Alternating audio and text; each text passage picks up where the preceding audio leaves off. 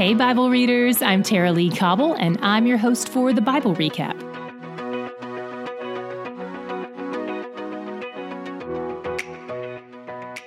Today we open in the southern kingdom of Judah with the new king Amaziah on the throne. You may recall from yesterday that his dad Joash, who had become king at age 7, was killed by some of his servants, and that's when Amaziah ascended the throne. And one of his first acts was to avenge his father's death by killing the men who killed him.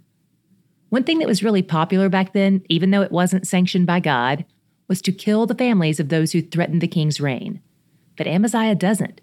He obeys God's commands and refuses to punish the children for the sins of the father. God commanded his people not to carry out justice generationally, even though he sometimes does. He's the decider of what's just. He can be trusted with that kind of thing.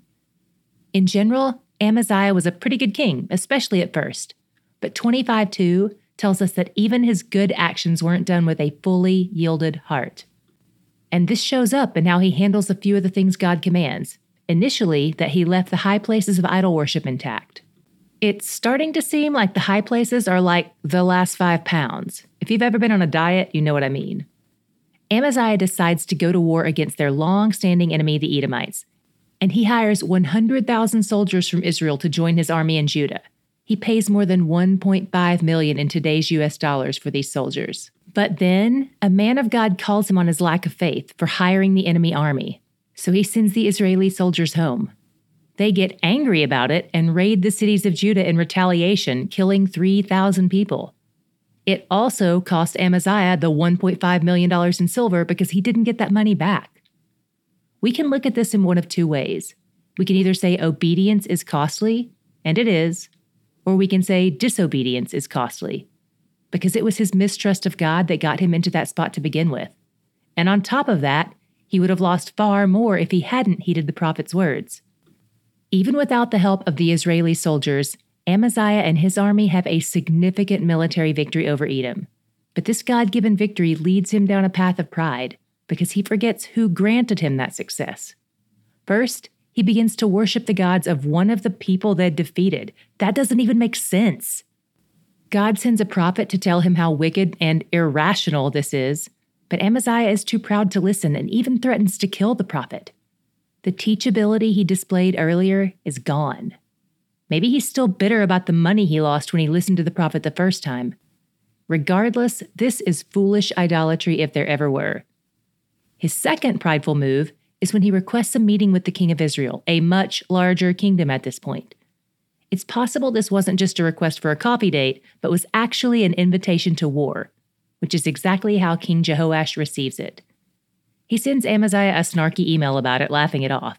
He's basically like, "So you scored a touchdown once in high school, and now you want to play against the Patriots."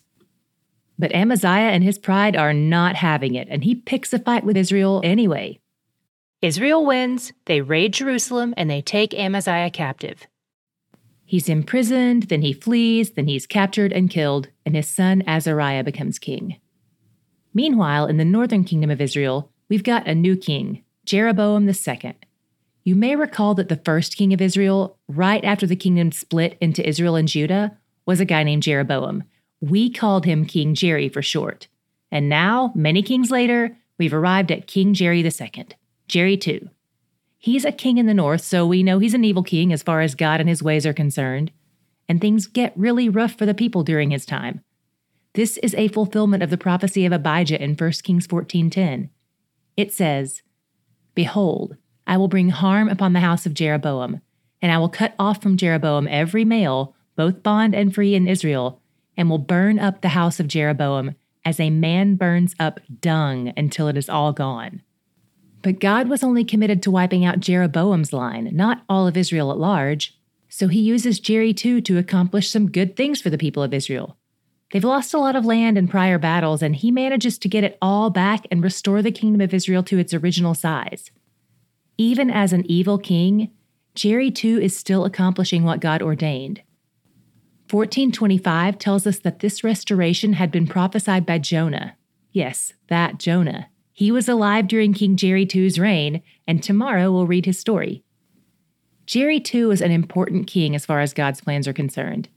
And in fact, At Megiddo, one of the sites we visit on our Israel trip, archaeologists who have dug through 25 levels of civilization have discovered an ancient ring with the seal of one of Jerry II's servants, dated to this exact time period, 700-ish years before Christ.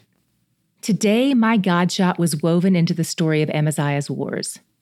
When the man of God shows up to rebuke him for hiring soldiers outside of Judah, he says, God has power to help or to cast down. We're reminded that both victory and loss are in God's hands. He can't give one without the other. His plans for Judah to win was also his plan for Edom to lose. And God turns the tables not long after that when Amaziah worships false gods, then picks a fight with Israel.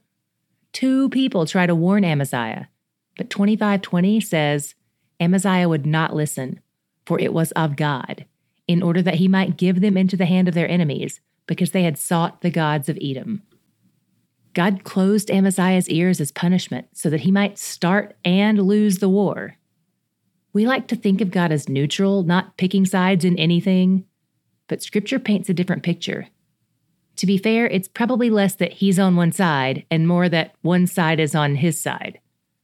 I want to be on his side always. I'm glad he picked me for his team. He's where the joy is. Tomorrow we'll be reading the book of Jonah, the prophet who lived during this time. His story is only 4 chapters long. We're linking to a short video overview in the show notes that will really help set you up for success with this new book, so check it out if you've got 9 minutes to spare. I spy with my little eye a new website. Well, actually 2 new websites, the TBR site and the TLC site. That's me. Have you seen them? It's still us and it's the same great content, but it was time for them to have a little wardrobe change. If you want to see our latest improvements, check out thebiblerecap.com and taraleecobble.com. And of course, you know we've linked to both of those in the show notes. Do you know Scripture well enough to tell the difference between inspirational quotes and the Bible? If you'd like to guess along on the new episode of This or That from Way Nation, text QUOTE to 67101. Is it Solomon or is it Instagram? Find out by texting the word QUOTE to 67101.